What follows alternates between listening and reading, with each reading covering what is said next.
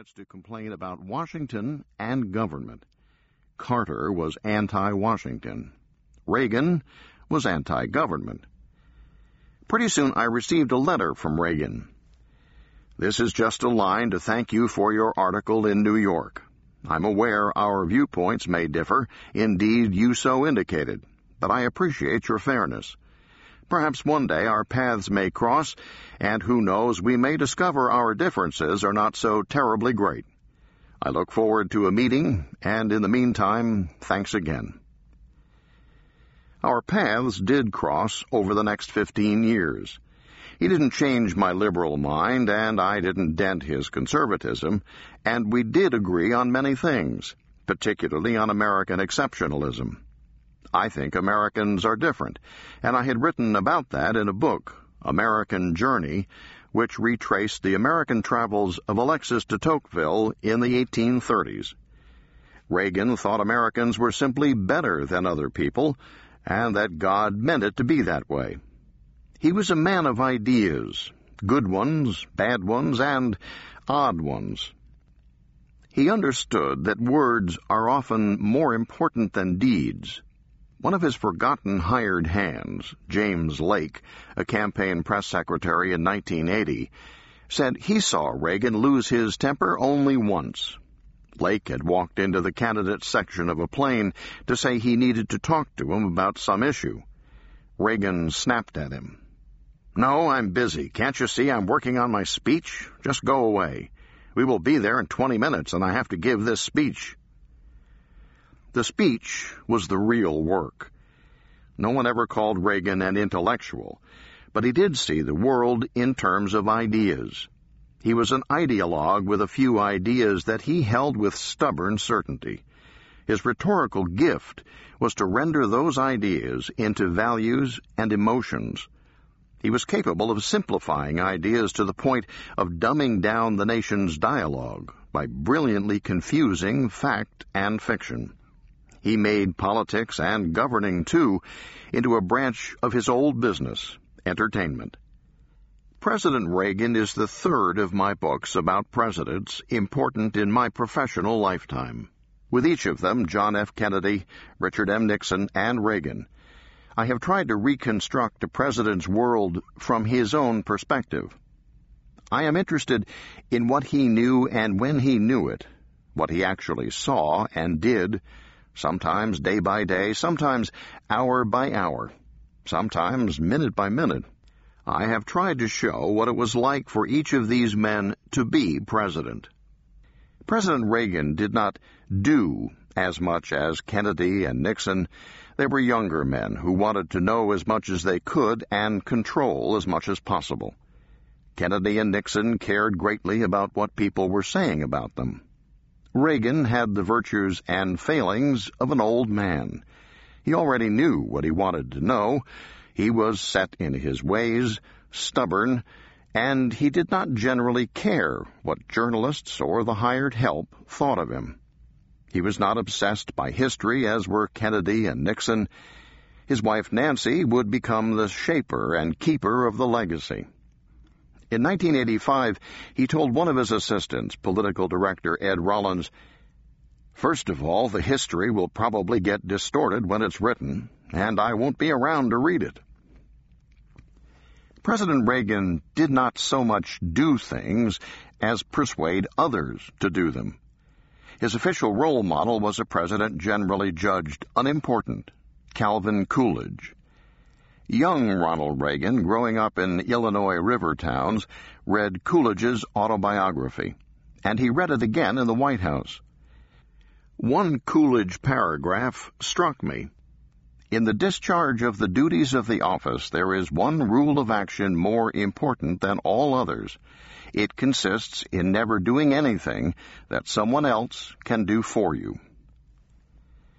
In An American Life, the autobiography he wrote in 1990, Reagan compares his boyhood on the river to the adventures of Tom Sawyer. Exactly right. President Reagan could have been a barefoot hustler in overalls, chewing on a stick of hay, sitting on a barrel in the shade, munching on someone else's apple. a shrewd kid watching other kids whitewash his fence because he had convinced them it was fun. This book is a narrative of what President Reagan did at crucial points of his 8 years in office. What I searched for was what he knew or heard, said, and read. In my account, all of what he says and is said to him is taken from recordings, documents, journals, notes, and interviews, including my own reporting over the years. Where someone's thoughts are mentioned, it is because he or she told me those thoughts, or told someone at the time, or recorded their thinking in journals or memoranda. In some cases, usually in tape-recorded and telephone conversations, I have edited out uhs, repetitions, and confusing errors of grammar. I don't subscribe to the many theories of Reagan's passivity. It's true that much of any presidency is essentially reactive, dealing with crises unpredictable and unanticipated. Strikes, bombings, market crashes, revolutions, plagues. But the President Reagan I found in the course of my research was a gambler, a bold, determined guy. On Halloween night in 1975, he told his wife he was running for president again, no matter what. I'm entering the race, otherwise I'd feel like the guy who always sat on the bench and never goes into the game. Reagan came to the White House more than 5 years later with an agenda, a few simple ideas about taxes and prosperity, the moral and economic bankruptcy of communism, and a remaking of America back into the remembrances of his own boyhood and a Reader's Digest version of the 1950s. He remembered happy times. Or perhaps it was just what he imagined, a gentle, God-fearing, and whitewashed American past that never was. Happy times, he persuaded himself and many others, were real and wonderful. He also saw or imagined an American future of lower taxes, less government, reduced taxation, military superiority, and a world where Americans would walk proudly and safely on the meanest streets and trails of the world. He believed everyone admired or envied Americans. If they did not, they were evil. He imagined a future, and he made some of it happen. Reagan was dismissed as a lightweight with no strategy, and he resented that. Asked before he was president about how he would deal with communism and the Soviet Union, he replied, "We win, they lose."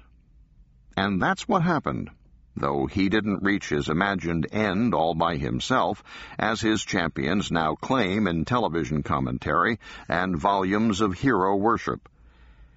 Reagan's admirers should not claim that without him the collapse of communism would never happen, editorialized The Economist in the week of his death in June 2004. It would have collapsed anyway in the end, a system which believes that a small group of self-selected possessors of the truth knows how to run everything, is sooner or later going to run into the wall. But Reagan brought the wall closer. The result? Maybe 20 years less of Marxist-Leninist ideological arrogance and of the Cold War's dangers. Former President Gerald Ford added to that, saying bringing down communism was not a one-man job.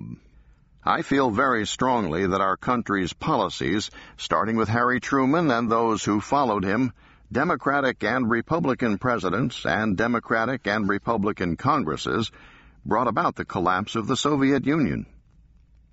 That is true, of course. President Reagan didn't win the Cold War and end communism, but he knew that it was going to happen. No small thing. He had imagined it for a long time, and his vision traveled further than he knew. On the morning of April 1st, 1985, James Buckley, a former senator from New York, serving as president of Radio Free Europe, came into the Oval Office. He was holding a couple of tiny pieces of rice paper. "This is a message to you from 100 women who are locked in the pokey." meaning a Soviet prison camp. Buckley